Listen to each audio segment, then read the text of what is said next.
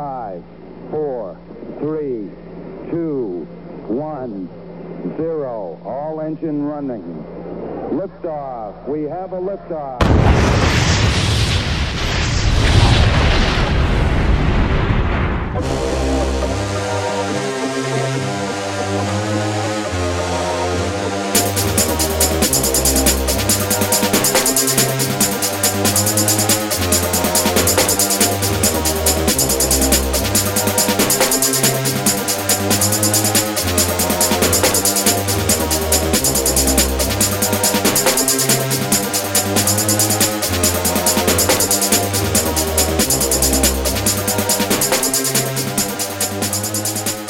You're listening to 15 Minutes of Flame, the hottest podcast on the internet.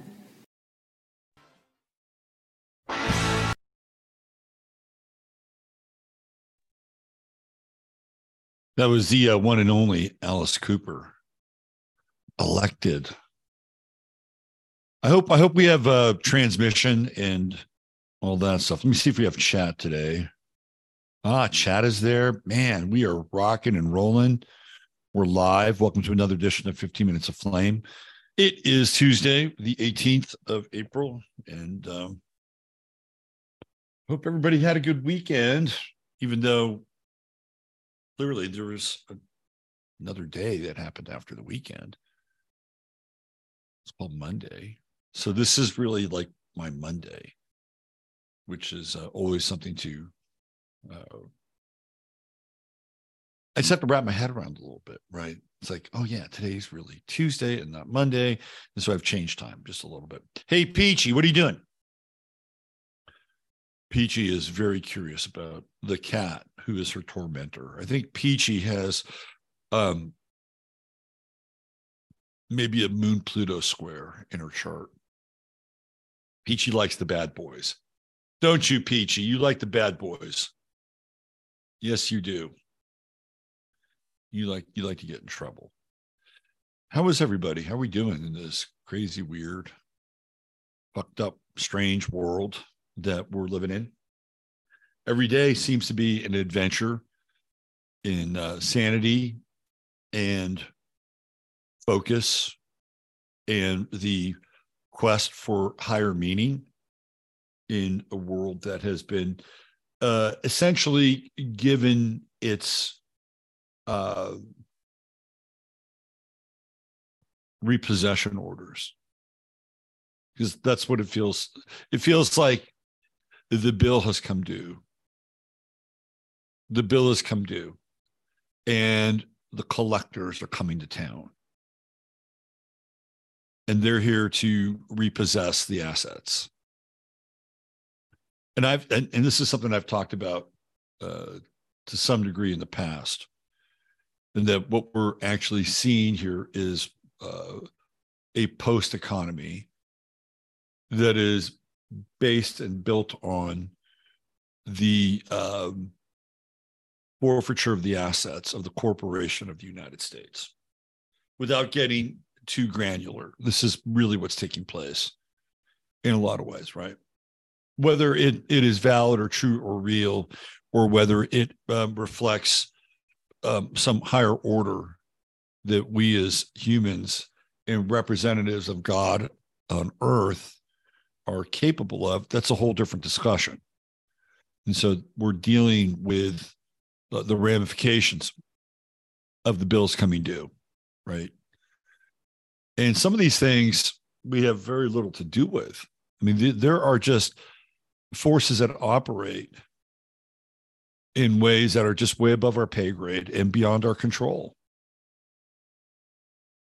And again, at the risk of sounding like a broken record, back in the day when this whole thing with first Afghanistan and then Iraq was happening with the Bush administration, I was adamantly against it.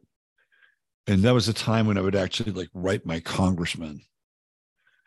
And at that time I was living in San Diego, and the representative for my district, I've talked about this before, was this guy, Randall Duke Cunningham, who was one of the few sort of heroes that came out of Vietnam, but eventually he suffered a brutal blow to his legacy because he was busted for taking all this money from military industrial contractors, right? And so they all do, but they decided that it was his time, and his wife was pissed at him, so she cooperated. But I remember reaching out to him and said, look, we have no business being here in this country. Just, vote against this thing. Because they had to vote as an act of war. It was like the last vote of an act of war. And no matter what I said or did, it was not going to change that a hell of a lot, right? Although I'd like to think that his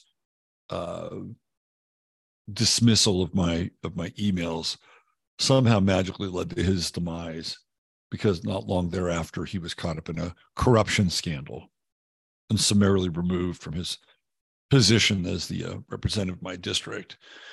So anyway, a lot of these things are just, they're beyond our ability to do much at a certain level.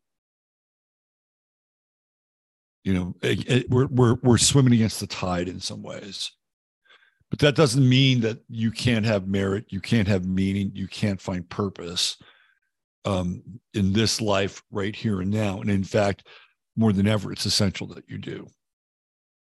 And maybe we'll get into some of that. That's just my thoughts at the top of the show here. And we're going to talk a little bit more about this thing with Bud Light and Dylan Mulvaney. And I came across some interesting information that I'm going to paraphrase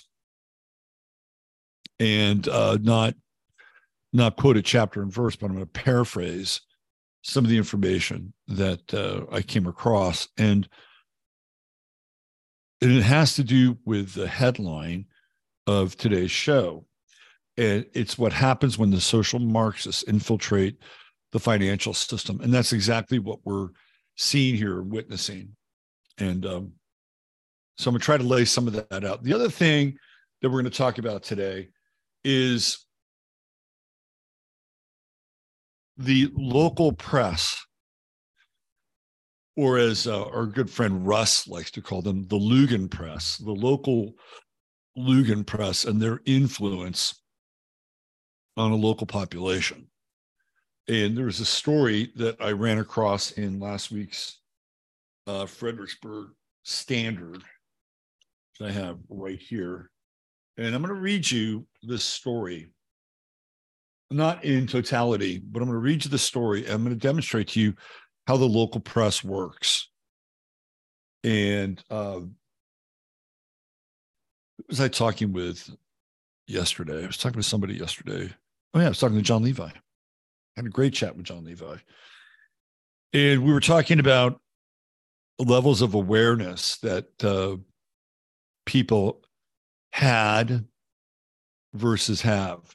And I think the common default is that because we have the internet and we have so much information at our disposal, that we're better informed than our ancestors were, our immediate ancestors. And that may not really be the case. I think there's a very strong possibility that our ancestors, we're going back into like the 30s, the 40s, and even the 50s, were better informed than we were. And I'll lay this out here a little bit. The reason why they were better informed than we are is because there was a proliferation of local newspapers. The amount of local newspapers during the 40s and the 50s was, there's quite a network there. And they weren't all owned by McClatchy, right? They weren't all owned by one giant conglomerate. So with local papers, you could disseminate points of view, whether they were more conservative or more progressive. I guarantee you that back in the day that there was a much more conservative tone to readerships. And so they would actually, in local newspapers, they would have editorials about communism, or they would talk about certain things that would be kind of antithetical or contrary to what was going on with the government, right? Like Roosevelt was, a lot of people don't understand this, but Roosevelt was fairly despised amongst most of the people. And Roosevelt reveled in the fact that people thought he was a socialist. He loved it. He was an Aquarian, so he loved it. He loved playing that role. And he was not well liked. And you could see this reflected in the points of view of lots of local newspapers. Now, not all of them were providing the contrarian voice to the time. Of course, there were newspapers that were in lockstep with, the Roosevelt regime. That's always going to happen. But there was a greater dissemination of information and people that were looking to find common sense remedies to what they saw in the world. Not everybody had their head in the sand and were just concerned with making a buck, right, and getting ahead. Like there is a time in America where people worked and they had families, big families. It's not perfect, okay? I'm not trying to paint this version of America as being Edenic. It had issues, but every single era of America has had issues. But they understood things in a way that, as a society, we don't. And these are people that were, born during like the lost generation, and they're pre-silent generation. But these are people that kind of understood, right? Like how tough things could be. They'd grown up during the Depression. And they were in many ways a lot smarter than we are now. I think the amount of programming that has taken place, and a lot of people think they're really fucking smart, but they're really not. And when you look at how the social Marxists operate, they operate within a framework, and they get their thinking and their schematics generally in college, and they have critical theory as their baseline calculus, and thrown a little postmodernism, and they put it all together, and they're able to see the world through a very connected lens, connected in their way, right? It provides a blueprint, a worldview, and a cosmology. It's a limited one, but it provides it nonetheless. And if you're very adept and open to embracing, those systems, you can find theoretical talking points inside those systems that make you sound and feel really smart and really elite, and understanding how these things work at a quote unquote systemic level. But once you get outside of that system, once you get outside of that intellectual vocabulary, most people who are indoctrinated into that system are lost. They're lost. They can't talk about anything. They can't address anything. So we're going to kind of get into that today. And the money thing on the Bud Light side is a very interesting discussion. And I came across some details about things that I wasn't aware of. And that's one of the good things that we do have with the internet, that if you dig deep enough, you'll find it. You'll find some interesting tidbits of information that are astounding, especially in retrospect, and how they're getting played out in real time. So we're gonna cover that today. And this little story here in the Fredericksburg Standard says school safety. See that? Shooter lockdown drills are part of FISD's routine. FISD's Fredericksburg I always forget what the I stands for. It's a school district. It's a Fredericksburg School District.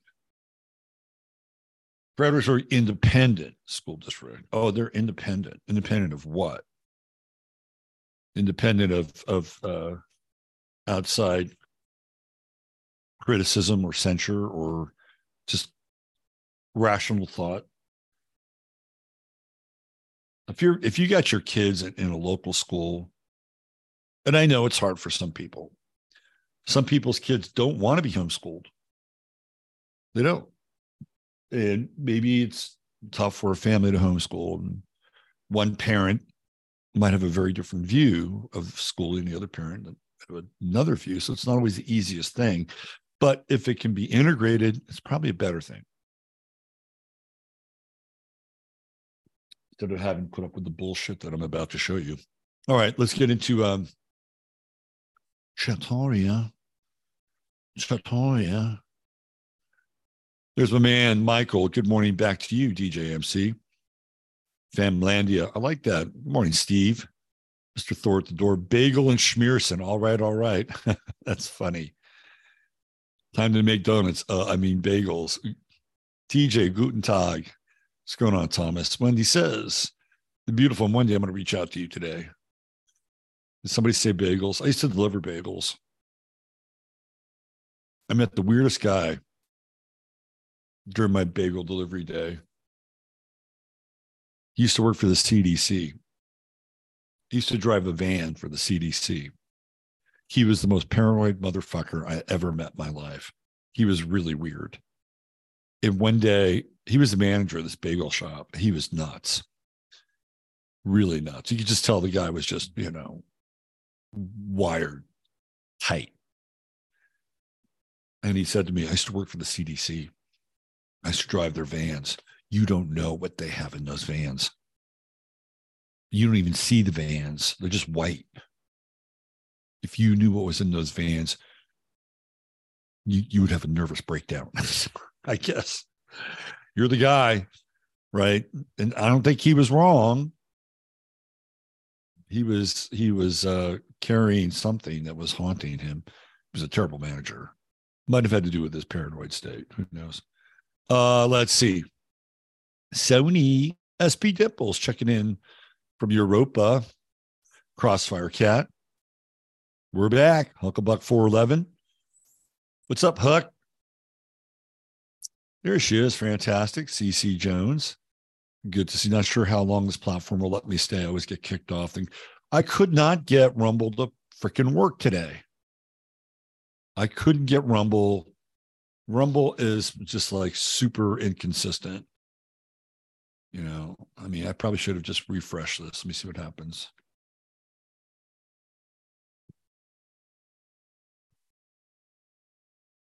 Yeah, Rumble was not working today. And I think Boxcast has been a little wonky. There's been a little wonk with Boxcast. So, but yeah, we try to get the Rumble thing going. I'm gonna probably see if I can incorporate Odyssey. It's really interesting. There was a direct link on Boxcast. So Boxcast allows me to stream. If I wanted to, I could stream on Twitter. I could stream on Facebook, which I might on Facebook. But Twitter has removed the plugin from Boxcast side to stream through Twitter. So what's going on there? I know exactly what's going on there. Elon Musk is going to start his own streaming service. He's going to take on YouTube. So it's like, no, sorry. We're going to dominate this space. Our RTMP links specifically set up. You can set up an independent RMTP link, but you can't do it by the default, which was set up through Boxcast with Twitter. It's kind of like what they did in some ways with Substack. So you can see Twitter, which changed its name to, what is it, X, Planet X, or Project X, or whatever the fuck it is, that they're moving in another direction.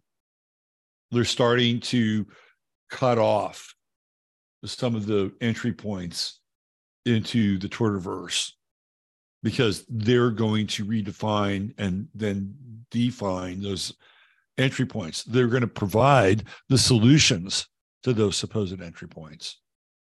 Twitter will become, this is what Elon Musk wants from Twitter. He wants Twitter to be able to rival YouTube. He wants Twitter to be the one-stop shop for everything. He wants to essentially reinvent the internet through Twitter. That is Elon Musk's vision, that whatever you want, you can get through Twitter, and it will be the X chat app or X something app. So it could be financial, it could be streaming. You'll pay $8.99 a month. You'll be able to stream, and it will definitely be a rival to YouTube. It'll definitely be a rival to YouTube. So anyway, just a little note from the Boxcast side of things. Harriet Bowie's here. What's going on, Harriet? Good to see you. Oh, Mars, how none of us ever hear about this, except maybe in academia, after the so-called fall of communism, so-called communism in East Europe. Yeah, even that's an interesting discussion. The social Marxists are the money game. See you when the music dies down. Yeah, they are the money game. For sure. The music never dies down. How do you not like Alice Cooper? Alice Cooper's fucking underrated. He's underrated. Alice Cooper has a couple of songs that are full on yacht. Alice Cooper is on the yacht, and they're not being played by Sirius XM because he's Alice Cooper. But if I played that song for somebody and I didn't tell them it was Alice Cooper, and I would ask them, is this yacht? They'd nod their head, yes. He's a genius. Alice Cooper's a genius. Underappreciated. All right, who else do we have? Past Lives Matter. I like that. You guys are so clever. Past Lives Matter. Excellent. Yeah, no live on Rumble. Tried. Neo the Wise. Chataria, happy Martian Day. Soul Traveler's here. Hi, Soul Traveler. Catherine Kramer, K2. What's happening? K2. Use it 13. We had a Use it 13 sighting at our little town square on Saturday. It was a fine, intimate affair. Hanging laundry. What's going on? Yeah, I tried. The whole Rumble thing was not cooperative. Let's see. Who else do we have?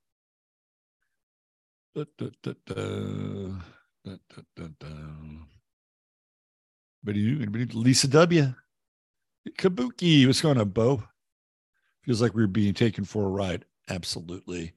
CEO of Anheuser-Busch was a CIA. The CIA works for corporations. They're interchangeable pieces. And you're right. I saw a meme where they were taking stickers from a pharmacy that said, insert rectally, and we're putting them on cases of Bud Light.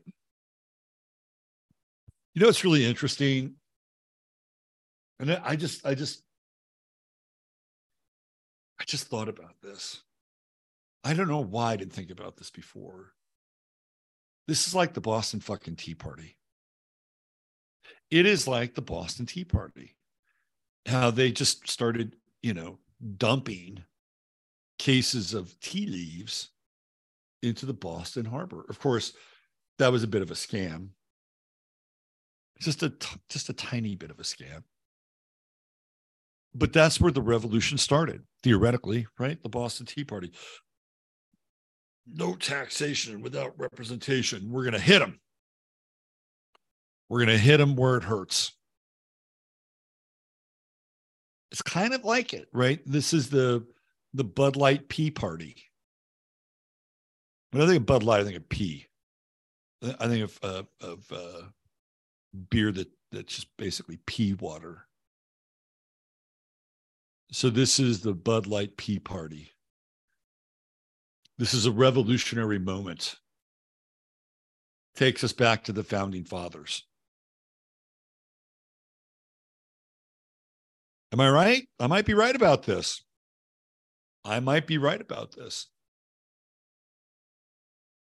Apparently, the losses around the product are tremendous, but I'm going to try to show you that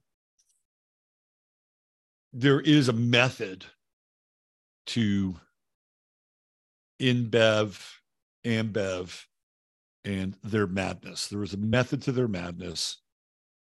And let me see if I can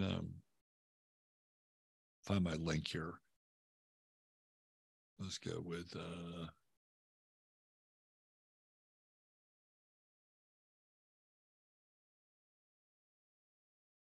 let's go over here. I saw a show with Alice Cooper and his wife giving relationship advice. You know, they're both Christians.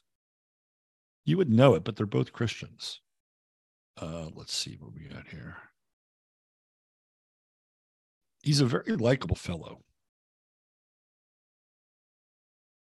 Let's see. Donald Trump Jr. supports Bud Light.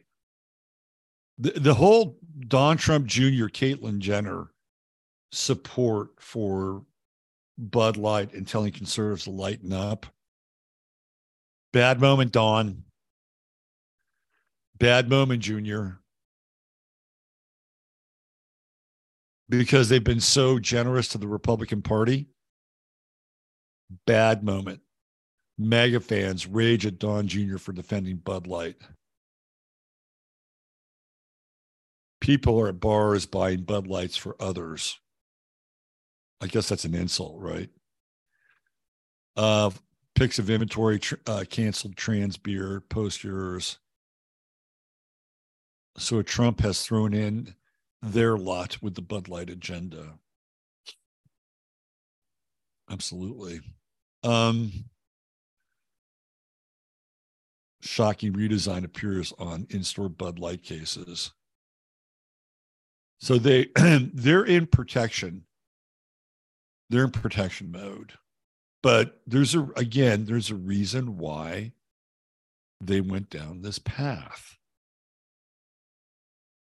Let me see if I can find the original story. Here's a little tidbit. Yeah, I've seen that one before. You see, go to, let's do this. Give me one sec here. I appreciate your patience. You know what I need to do, though, before I jump into the meat of today's program? I do have to talk about True Hemp Science. Of course I do.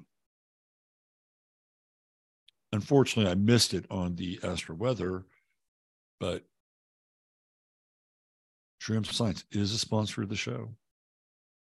And I do avail myself of Chris's products on a consistent basis, including the tinctures and the gummies. So I got to give a shout out here. And I know you have a lot of choices when it comes to CBD, but I can, with clear and peaceful conscience, tell you that this is the best CBD that I've ever experienced.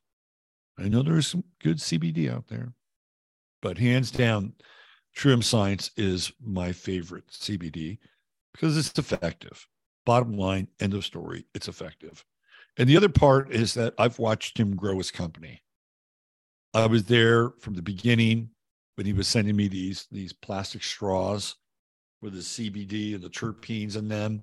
Right. I've watched him go from basically being a pop-up business to actually having a storefront to building an online marketing and sales apparatus, which is what I participate in here. So I've seen the story. I've seen the product evolve and grow and get better and better and better over time. So if you're interested in CBD, go to truemscience.com. And if you order $100 or more, just type in 15MINS. That's 15MINS, and you'll get free product, which is always a big bonus. $150 or more, and you get free shipping. And when you purchase, you're getting high quality CBD, and you're helping somebody keep a toehold in the American dream. So keep that in mind as well. All right. Gotta get my love in there for THS. Let me do this. See if I can find it this way, because this was really fascinating when I stumbled into this story that really blew my mind. Once, excuse me, my bad. Once I was able to see this and how it connected the dots in a way that I was not even aware of was quite something. Let me see if I can just type this in here. See what happens.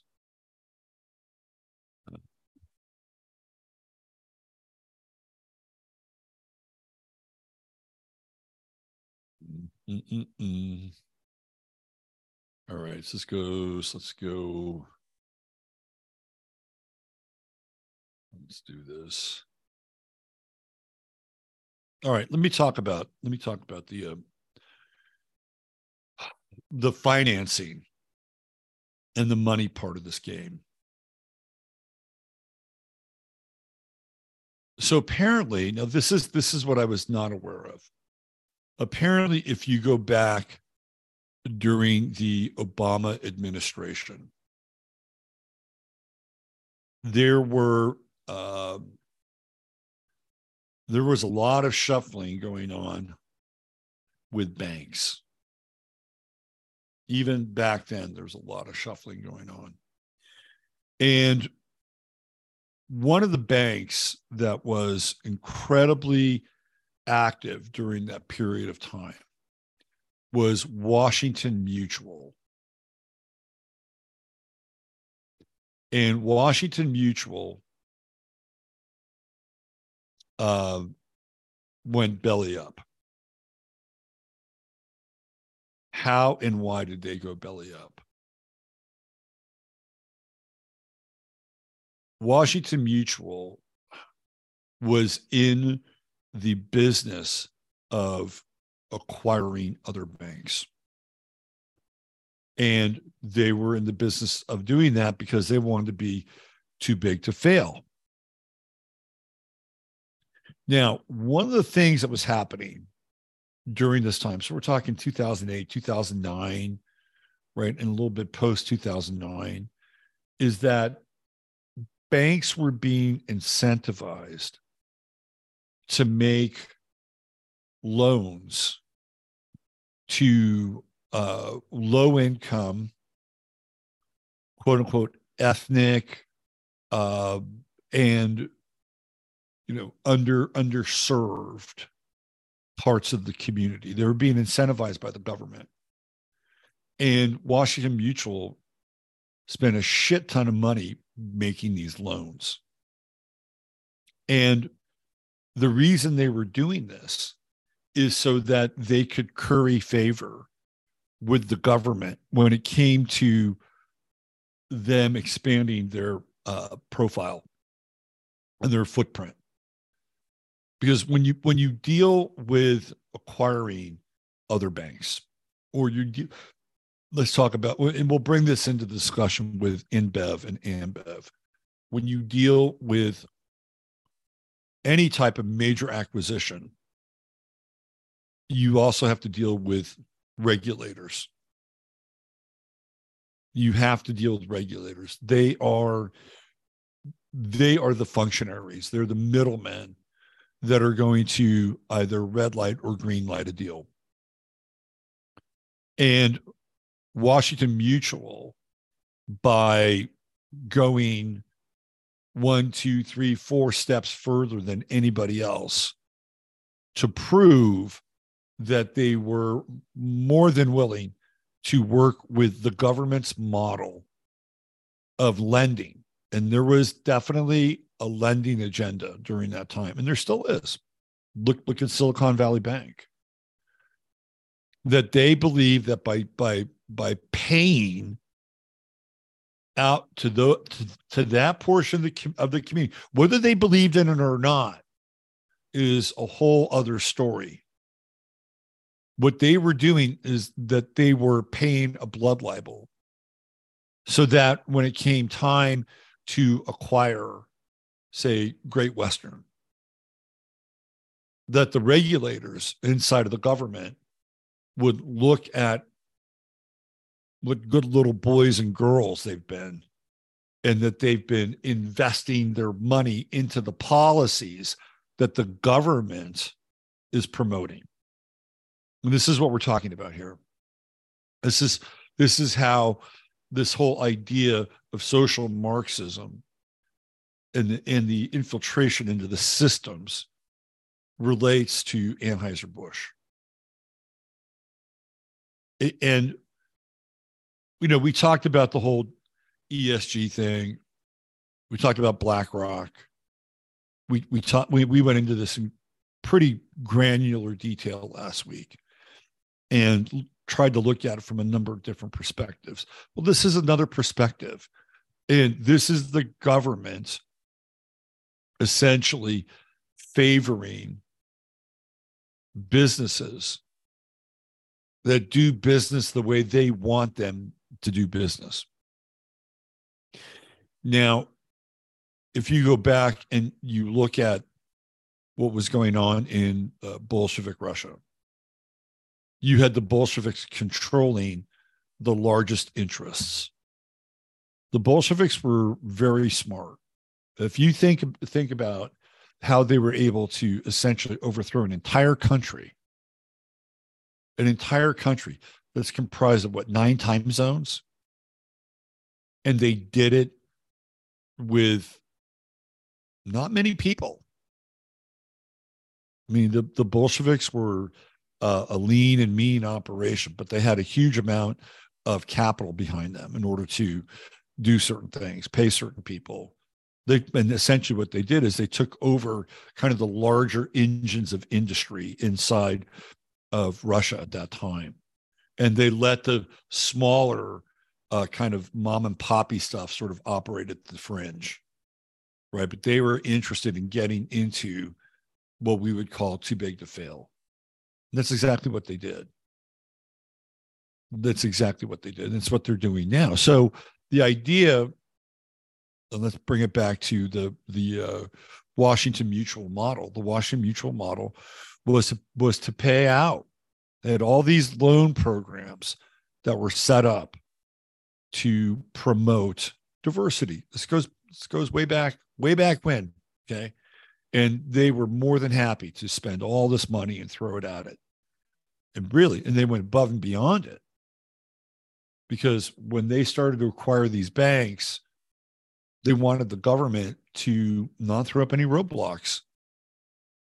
It's like, oh yeah, rubber stamp it, you pass the test, you get to acquire it. Didn't help them at the end of the day. They went belly up. But this is one of the things that that InBev, AmBev are also investing in, right? They're doing the things that the government, this version of the government, wants them to do. And why is that? Well, it's because they want to acquire more businesses, right? They're in the business of acquisition. And their biggest competitor in the beer space in the US is Molson Coors. So there's a number of local breweries, smaller breweries that are still in the market. And of course, they're in competition. It's like, who can outcompete one? Molson Coors has their Pride cans. By the way, when we hit June in Gemini month, we are going to be up to our third eye in Pride. Okay. Anyway, this is one of the reasons why they're doing what they're doing. There's plenty of other reasons. It's a broad spectrum of justification. Some of it gets into the whole ESG world, right? Which now with BlackRock being inserted into the government, which happened when Trump was in office in 2020, signed an executive order. It's like, I remember when he did that. I was like, really? Really? You're bringing BlackRock in to basically manage the affairs of the federal government? It's exactly what happened. They're still there. And Joe Biden, whoever's playing Joe Biden, hasn't revoked that one. So this is what InBev is doing. They're ingratiating themselves to the current administration, because when it comes to, purchasing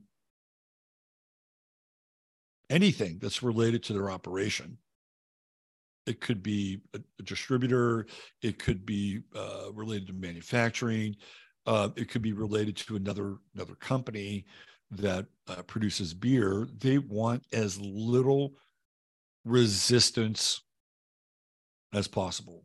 And they're in competition with Molson Coors. And when the government has regulation over who gets to do what, these two major beer manufacturers will bend over backwards in order to curry favor, so that they're the ones that look like they're the most representative corporation of the current administration and what they're looking for, right? This is the other side of the story. And so now you have the social Marxists who have infiltrated the government and have for a long time. You go back to Roosevelt, right? And then you have, it's all iterations, but firmly implanted now. They just haven't told us officially, right? So they set financial policy, whether it makes sense or not.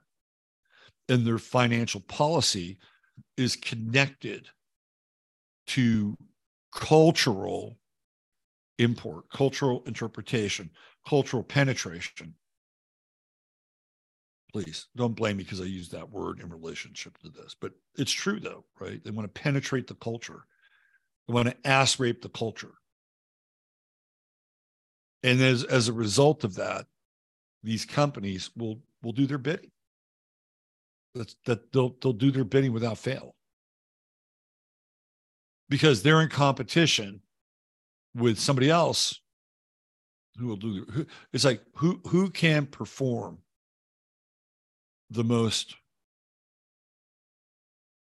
egregious and obvious exposition of what the current administration wants to see. That's what it comes down to. They're looking after their business interest.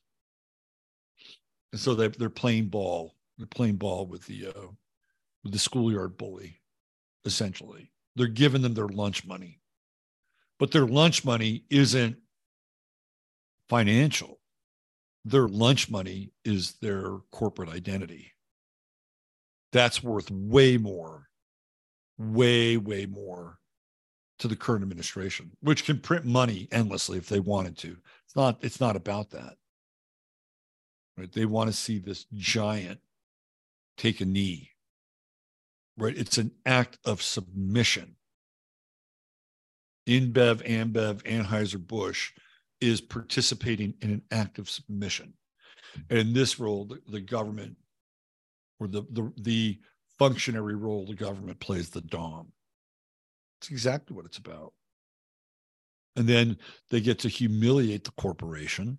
Remember, Washington Mutual went way out of its way to overinvest in these government-sponsored programs, which gave them a higher credit rating.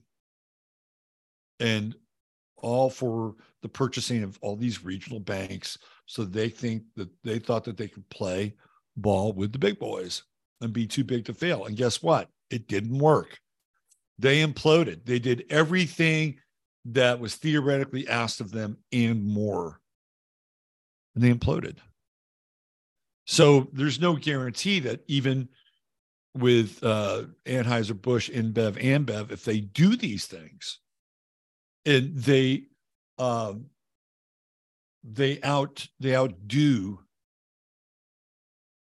Molson Coors with their version of fancy boots, that they're the ones that are going to succeed. There's no guarantee.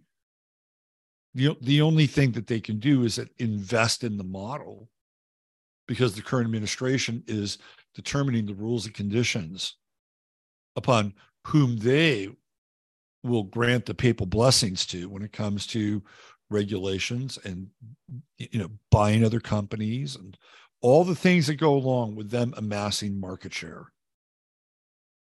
It's really insidious in a lot of ways.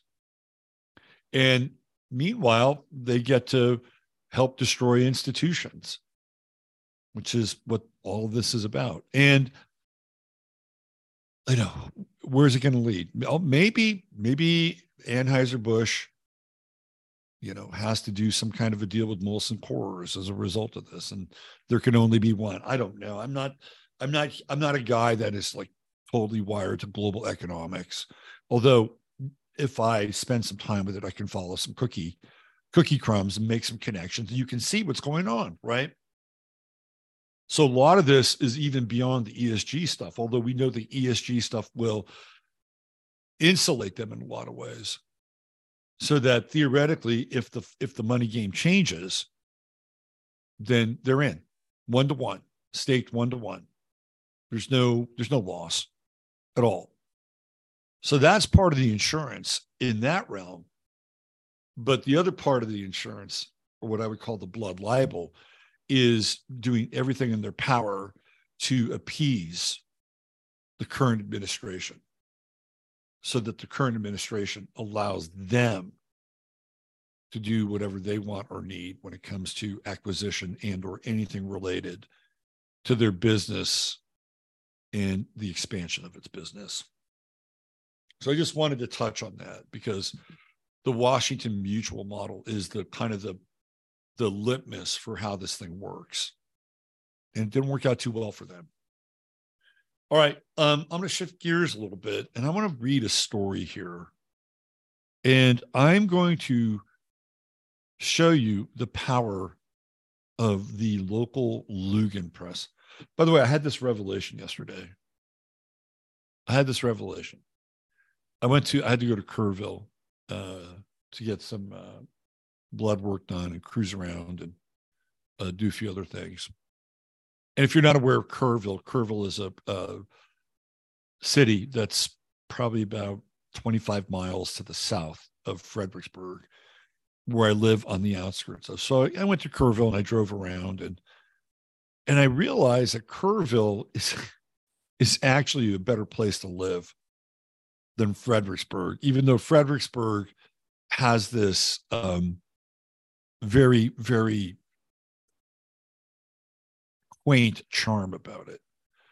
It's a very quaint, like Main Street, Fredericksburg looks like it's come out of the 1950s, only with massive upgrades, right? It's got that feel to it. And then you have all these wineries, which are just everywhere here. Wineries, distilleries, breweries, people. I live down the street from this winery called Fat Ass. And whenever we drive past it on the weekend, it is the most aptly named winery in the region.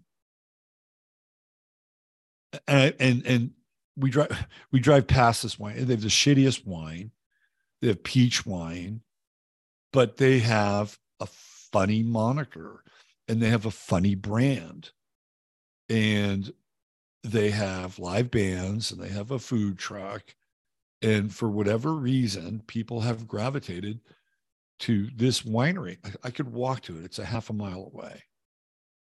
And when we drive past it, I look at who's parked outside and just waiting to get in, and I'm like, here, this is one of the reasons why we're in trouble. It's just like mind blowing. And people have just, we're like in a version of Wall-E. People have just taken off, right? They've let themselves go to pot. I think a lot of the challenges in the world are overwhelming, and they just want their, peach wine and their cigarettes and, their I don't know, retrospective jams. Although one time we were there, they had some hip hop DJ. It was kind of weird. And I don't go there very often. I only went there one time to give them a piece of mail that had been delivered here erroneously. But this is what we deal with here in this part of the country. And it's not bad. I mean, it could be a lot worse. It could be refineries or, I mean, I guess if you're going to live somewhere, you may as well want to deal with, I guess, wineries, breweries, distilleries. But it's just not, I mean, 20 years ago, I would have been really into it. But that's not really where I am now. So I went to Kerrville yesterday, and they have this place called the Stretch Zone. And I looked inside of it, and it was all these tables, massage tables. And what they do is they just really work on moving your body and stretching and pulling. I'm like, why don't we have that in Fredericksburg? Why don't we have that here? We don't have that here. And then I went to an Anytime Fitness, which is a chain, which I belong to. And I went to the Kerrville version. It was fucking nice. It was nice. It was bigger. They had better equipment, more services. I'm like, why doesn't this one here in Fredericksburg have it? And then I began to just go through the things in my head. And it's like, this place is like a version of Epcot. It's like been created solely for people to have a weekend experience. Like Fredericksburg, in some ways, is like a temporary autonomous zone. And the idea that you can go back and experience America the way it used to be, but have a few wine stops along the way. So it was really an eye-opener. It's like, this is not a real community. However, they like to treat it like it is. And this is the local liberal rag. And let me read you this a little bit. So I got a few minutes in the show. If you don't mind, indulge me. Shooter lockdown drills are part of FISD's routine. Parents, students, teachers on edge, even in false alarm. See what they're doing here? They're creating a strategy of tension. Local liberal fucking rag. 24 hours after the shooting at the Covenant School in Nashville, Tennessee, which ended the lives of 3 children and 3 adults, 33, if you're keeping score at home. Students at all Fredericksburg Independent School District campuses were placed on 2 separate lockdowns related to reports of a man who is carrying a weapon near Fredericksburg Elementary School. Let's think about this. They just had this so-called event in Nashville. I'd be interested in how many other schools had lockdowns after this event. So, of course, these kids are having some degree of discussion about it. We're talking middle school kids, right? They're on the internet. Theoretically, they're talking to their parents. This is in the air. It's in the air. And then all of a sudden, they get to recreate the trauma at a local level. Let me go further here. On Tuesday, March 28th, after investigating a report of an individual with a firearm in the backyard of a residence on Edgewood Drive. By the way, this place is loaded with guns. And if you have a firearm in your backyard, it's not the first time it fucking happened in this area.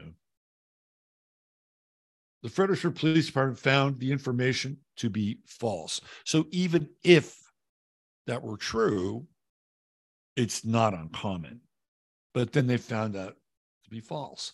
And all FISD campuses returned to a regular schedule. So they put these kids on a lockdown based on an erroneous rumor. Here's where they do the real reporting. The Fredericksburg Standard Radio Post spoke with some residents, including FISD teachers and parents, about the incident and informally surveyed community members. Names have been changed and identifying specifics have been left out of account to protect the privacy of the individuals. So how the fuck do we even know that it's real? Right. Of course, now they're really into the protection, the privacy of the individual. And there are other cases where clearly they're more than willing and more than not welcome, more than willing to, out somebody that they think they need, that needs. But in this case, we're dealing with a protected class. All right, let me keep going here. First lockdown. At 11:50 a.m. Tuesday, March 28, 6 students and a teacher in a Fredericksburg middle school classroom who were working on homework through the lunch period stopped poring over books. I love the image. Oh, we have all these books here, and we're just poring over the books, and we're absorbing all this classical knowledge and education. They probably fucking put their iPads down. Stop poring over books.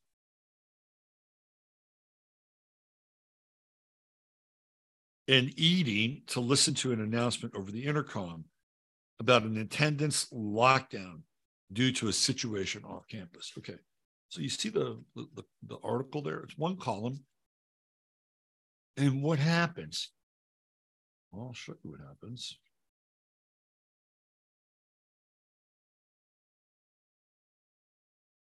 It metastasizes into a fucking full page article. Look at this. Look at this.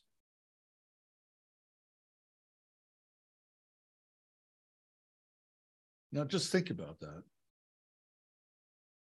That's a huge investment in ad space, right? They could have used part of this for an ad, and there's plenty of ads to go around here in hill country, wine country, wino country. But they chose to devote it to this very important piece of propaganda. The teacher and students went into lockdown mode. The teacher locked doors while students helped her close curtains in the classroom. The situation was happening across all FISD campuses.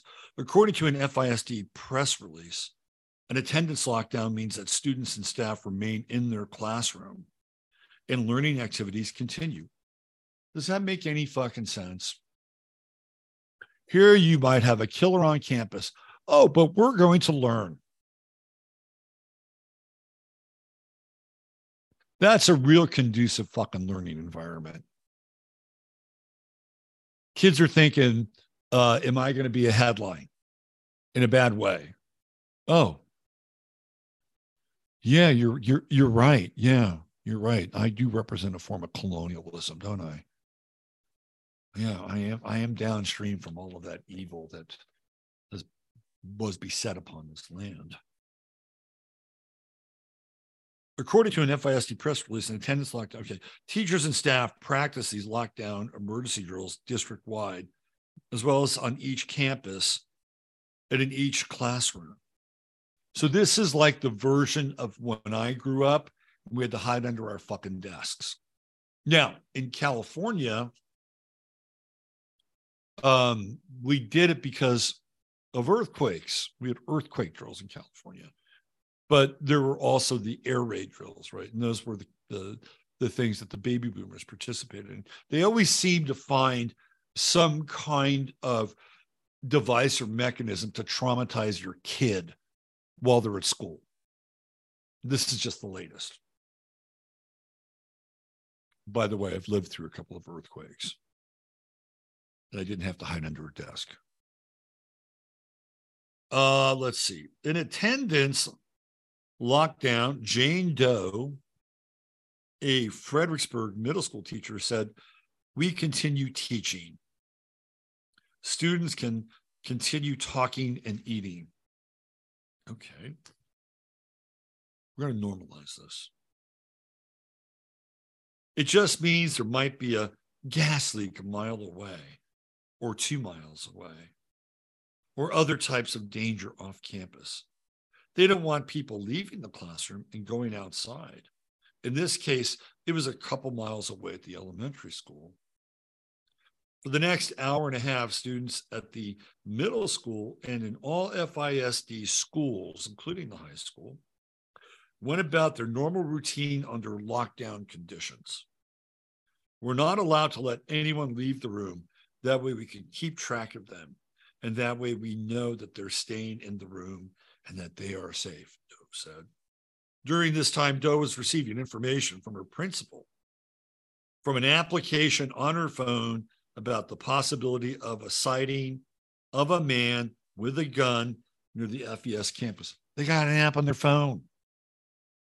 They have a terror app, I guess, on their phone.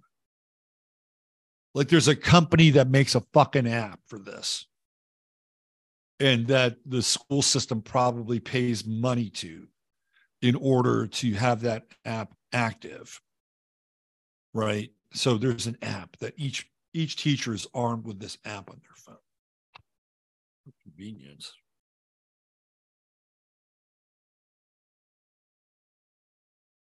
She was asked not to tell students. Okay, so here you're on a lockdown. It's not business as usual.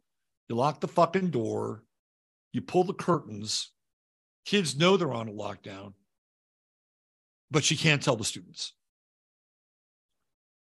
What do you think that sets up with the kids moving forward in their life?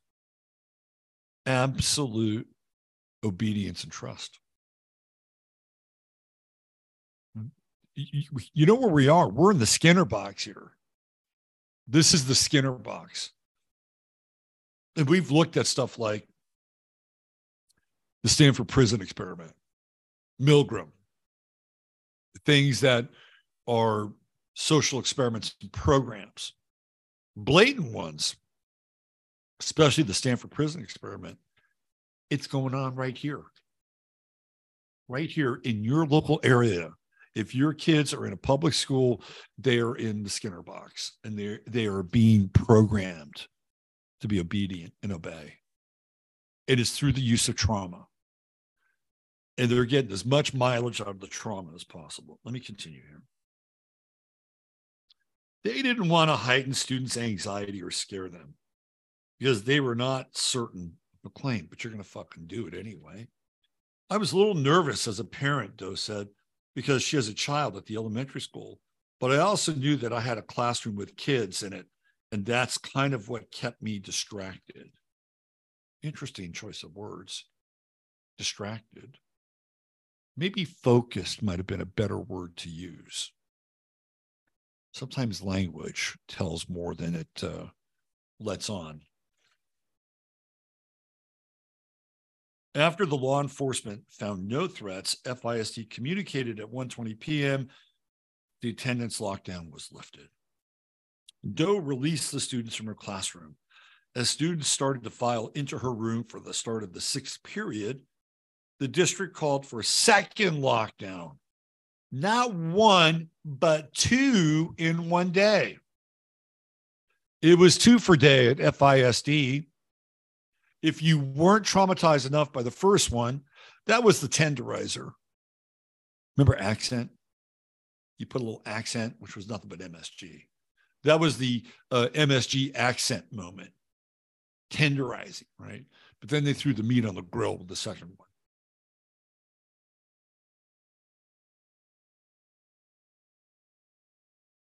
Let's see, here we go. Doe released the students from her classroom. As students started to file into a room for the start of the sixth period, the district called a second lockdown after law enforcement was again notified of a man with a weapon near Fredericksburg United Methodist Church, according to official reports. They came on the intercom and said, we're going into full lockdown. Now, keep in mind, the Methodist Church is nowhere near the high school. This is not even, so you have somebody maybe having a gun in their backyard.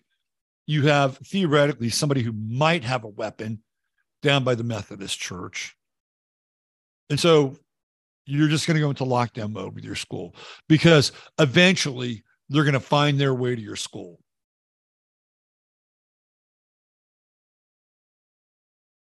They came on the intercom and said, we were going to full lockdown. That's when the nervousness set in. I saw the fear in the students' eyes because they knew it wasn't a drill. They knew we had already been in an attendance lockdown. This is a fucking social experiment. This is the Skinner box. And they're perpetrating it on these kids in these schools. That's exactly what's happening. With the curtains in her classroom already drawn, the teacher ran to her computer and projector to turn them off. When she turned around, she saw a student tightening the ratchet lock that she had attached to the doorknob of the double door entry into her classroom. So apparently they got these ratchet locks so that you can't get in these classrooms now. So it was all hands on deck, and that student went right to that ratchet lock. I helped him finish ratcheting it, then went around the room to make sure everybody was okay, the teacher said. I kind of crawled around the room because I didn't want to be seen, even though my windows were covered. You know what that's like? It's like wearing a fucking mask. I'm going to wear a mask even though COVID is over.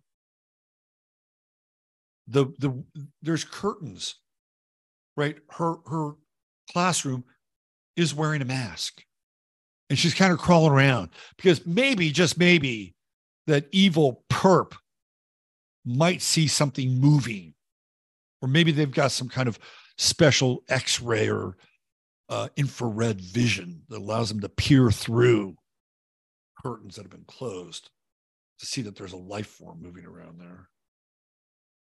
Can you believe this shit? I'll keep reading.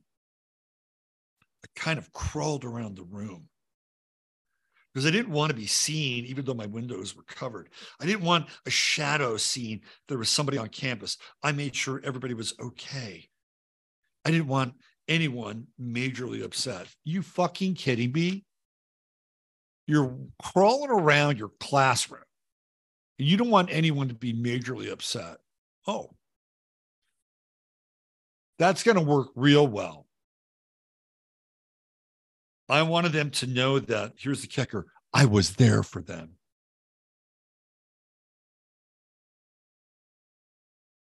Okay. She said students landed in their spots. Some students held scissors. Imagine this. You're in a classroom, right? You're a kid. You got a pair of scissors in your hand, and you're ready to stab the fuck out of anybody who walks through that ratcheted, bolted door. Is this normal? This is insane. They are promoting insanity.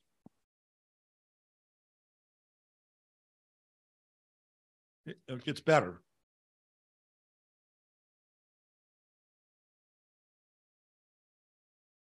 Some students held scissors. They grab what they want. They go where they feel comfortable. Doe said, some are under my desk. Some are behind a counter, but they're all out of sight if someone were to try to get into the door. Could you imagine being in that fucking classroom? Being a kid in that classroom? Could you imagine being a parent of that kid? If you're a parent of one of those kids, you'd be ashamed of yourself. I'm sorry. Just being honest here.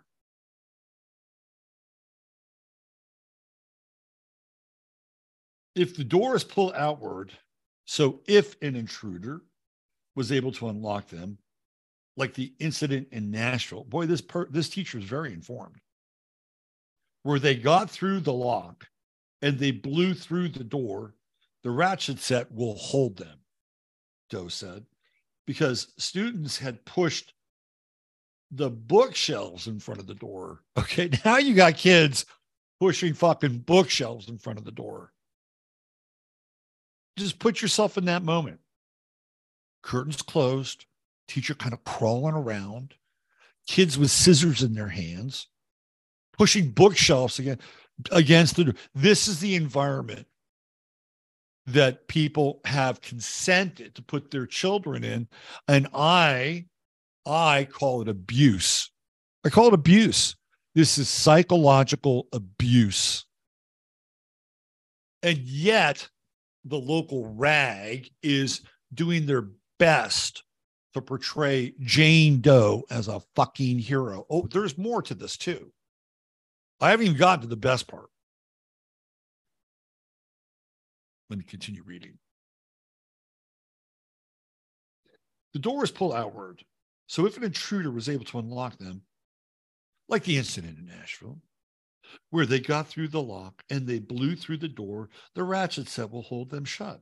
Doe said because students had pushed bookshelves in front of the door, there was at least a barricade if the door happened to open.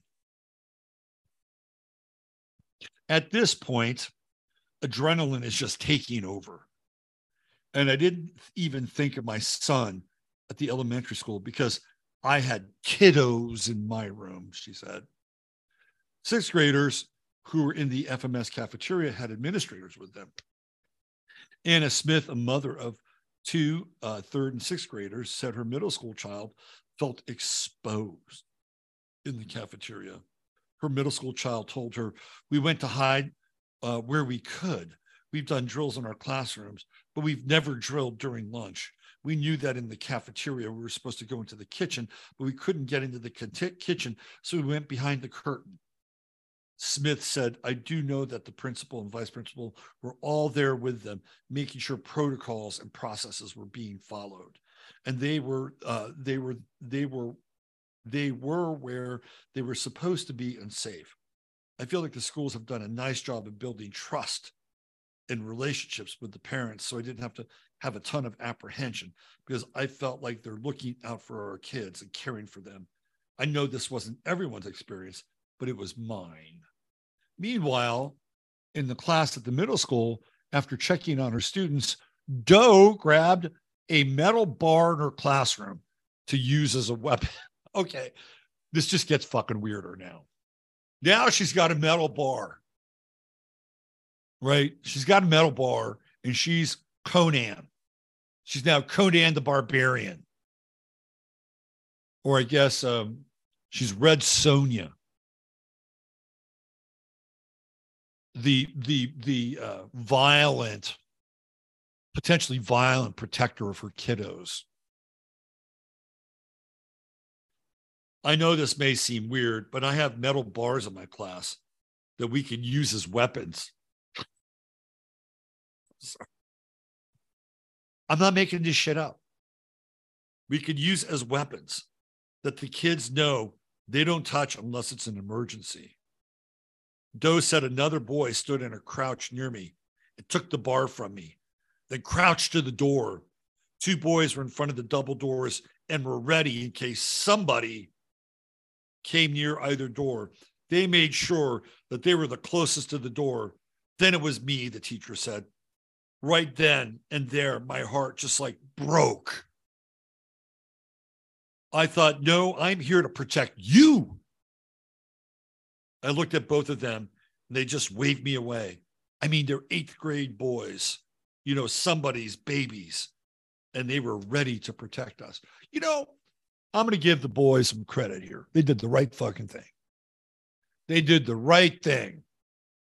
They took the metal bars and they were ready to put some whoop ass on some tranny shooter that somehow managed to blow past the double bolted, ratcheted, super security, outwardly facing door. They were ready to crack some skulls. with the metal bars that the teacher keeps around just in case they need to use them. It's not a bad, okay, I'd rather them at the very least try to do that versus go run under her skirt. But it's insane. Like, this is fucking insane. And for something that didn't even happen, you can't make this shit up. She's got her metal bar, but then two boys are there right at the door, just ready. You got this? Yeah, I got this, man. I got this, man. It's fucking crazy.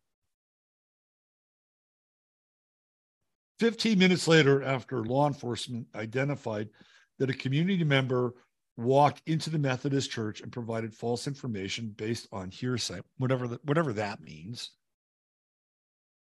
all campuses returned to a regular schedule at 1:35 p.m., according to FISD reports. So here's the weird part. Now they just got to go back to business as usual. That's over. Let's go back to class. Well, time for PE. You know what that is? That's insane.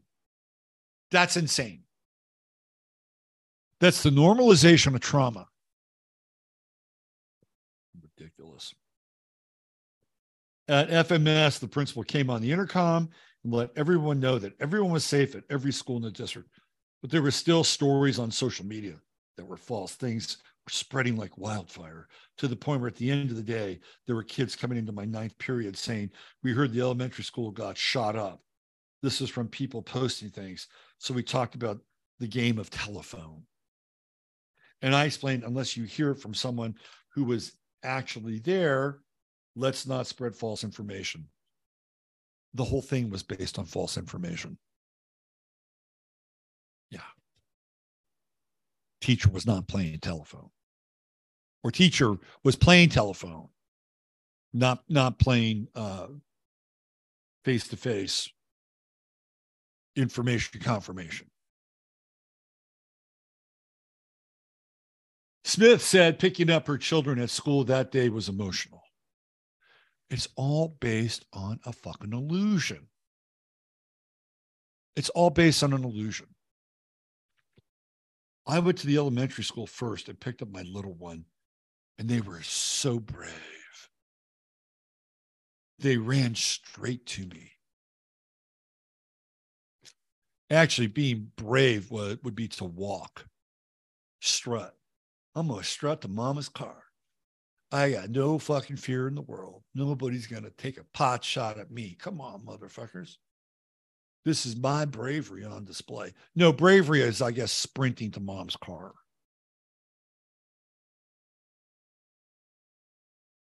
They were so brave. I'll tell you, that was a really hard pickup. Thankfully, I was prepared to have the conversation because the emails and texts from the school. My 9-year-old said they knew it wasn't a drill. They said because they've taught us that we will never have a drill during the lunch, breakfast, or recess. And this happened during lunch. Then they told me I wasn't with my regular class. I was leaving the restroom, walking back to my temporary class, who went into full lockdown. And the teacher grabbed me by the wrist and pulled me into a classroom to make sure that I was safe. I ended up with a classroom full of 4th graders, and I didn't know who they were. Smith said, and about her third grader, I've not actually ever talked to this teacher, and I can't wait to meet her in person because I want to thank her because she was just right on it. She made sure that the kids were in the hallway were safe. Notice that the teachers are women and that they are the de facto front line to any terror threat inside of the public schools. In a poll conducted in Fredericksburg on social media, the day after the lockdown about gun violence, 91% of the people surveyed said they were worried about gun violence in America. Okay, so let's just flesh that out. One day after they have this drill, and I'm sure the Fredericksburg Standard ran the poll, 91% were concerned about gun. Of course they're going to be concerned. They just had a fucking drill. Now they're going to use this, and they're going to politicize the story based on a fake event, which was socially engineered, to traumatize these children. And now they're going to come in with the agenda. Okay. When asked if they felt safe from gun violence in Fredericksburg, 70% answered no. Do you know why? Because most of the conservatives in this town don't have a fucking app that are going to chime in on their little poll. Okay. There have been times I have felt fearful, the respondent wrote. On New Year's Eve, my neighbor decided to shoot off his AR-15. It was 30 minutes of terror. You should live in Oakland on New Year's Eve, which I did. You want to talk about? I'm going to put some more time in here. Put some more time in the meter. Hold on. Where are we? Let me see what we got. Where's my 30-minute button?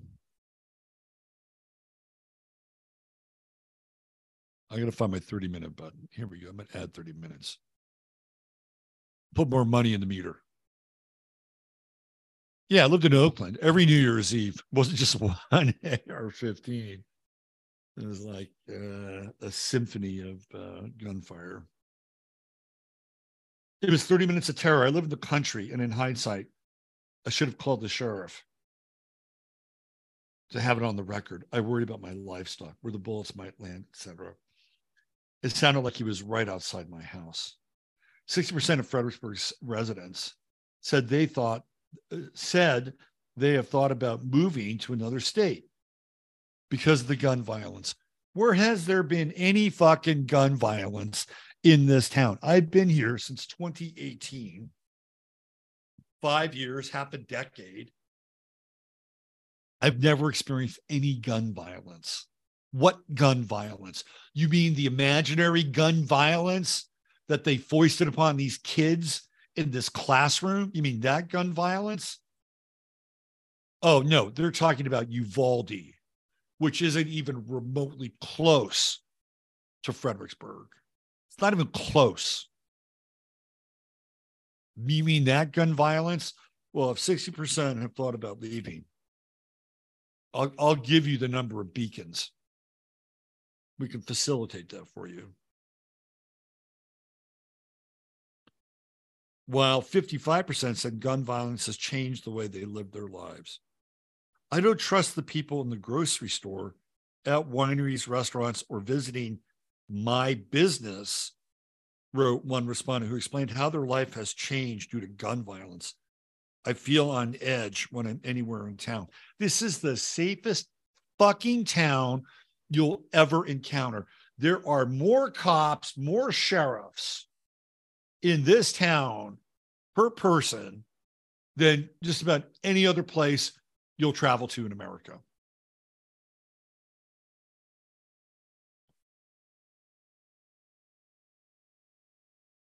Just saying. Another stated, I am much more wary of outdoor and public spaces. I fear for my own life while going to college and am constantly terrified my younger siblings will share the same tragedy as, wait for it, that struck Uvalde. One respondent wrote, being in places where guns are not allowed makes me nervous now due to the fact that this is where most people who want to harm others feel empowered and know they're less likely to have someone to defend themselves against them, such as a school setting. Somebody with a little bit of common sense, they let that sneak in there.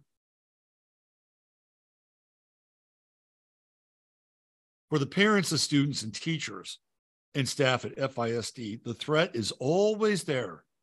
I feel like our teachers are placed in sometimes impossible situations, and they do incredible things, said Smith, an FISD parent. I didn't find myself overly upset or angry or feeling anything other than this is a really hard situation our society has found itself in. And I feel like the people who are charged with caring for my kids did a really good job of making sure they were safe and that I was informed. Some parents wondered if we are asking too much of public school educators. Honestly, there have been times I thought, I can't do this anymore. I can't teach anymore. I can't do this, but I love it so much, said middle school teacher Doe. I love the kids. I wouldn't quit because of that. But it's in the back of my mind because it doesn't matter where I am. If I'm in Texas, if I'm in Tennessee, if I'm in New York, if I'm in wherever, I mean, it can happen anywhere. And that, my friends, is the last. That is the last sentence of this story, which landed right on the front page of the Fredericksburg Standard and metastasized into this. So ultimately, what were they doing here? They were using this event and the public sentiment and fear to promote an agenda, which is clearly and blatantly anti-Second Amendment. This is what this is about. And they want to promote this idea that America is unsafe, that we live in psychotic spaces, and that no one is immune to the potential threat and danger that is existentially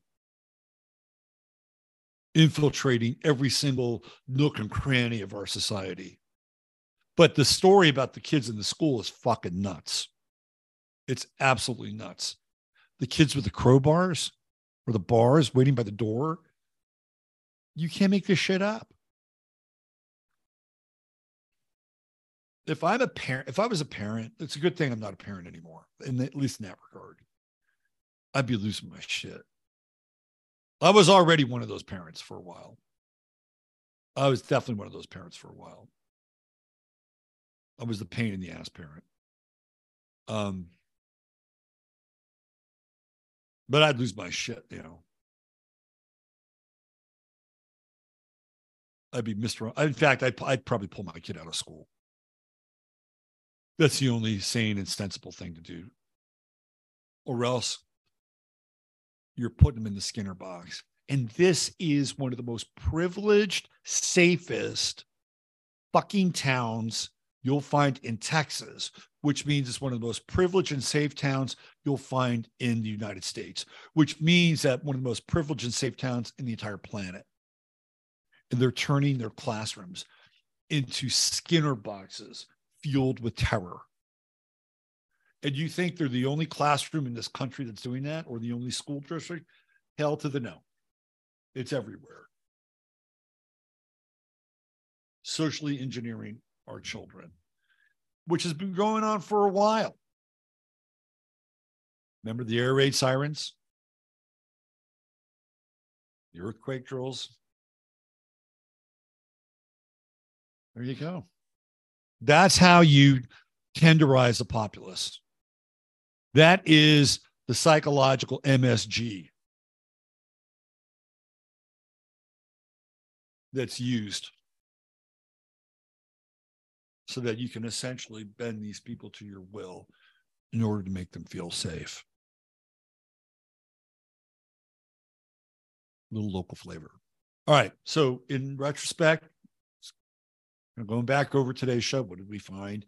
We found that there is an economic reason why InBev and AmBev, beyond the ESG stuff, the economic reason is that they want to curry favor with the government regulators. And they're in a competition to basically outwoke Molson Coors or anybody else, so that when they go through the process of swallowing up the smaller fish or whatever is connected to their operation, that they're going to have less resistance and just more rubber stamping. Rubber stamp. That's what Silicon Valley Bank was doing. They were Washington Mutual on steroids, but that's a different story for another day. All right. Thanks for being here. We'll be back tomorrow. And we may have the prank caller show up. We may have the prank caller show up tomorrow. Little tease. We might get on the line here and do a little creative poking of the bear. All right. Use your head in order to discern what's real, your heart to say what's possible. I'm Robert Phoenix. And remember, make sure your kids are really safe. Send them to school with a telescopic club. Right? They have telescopic clubs. That should be in their backpacks. Make sure they're safe. And they're trained in the art of club defense, just in case. All right. Take good care. We'll see you tomorrow. Bye for now.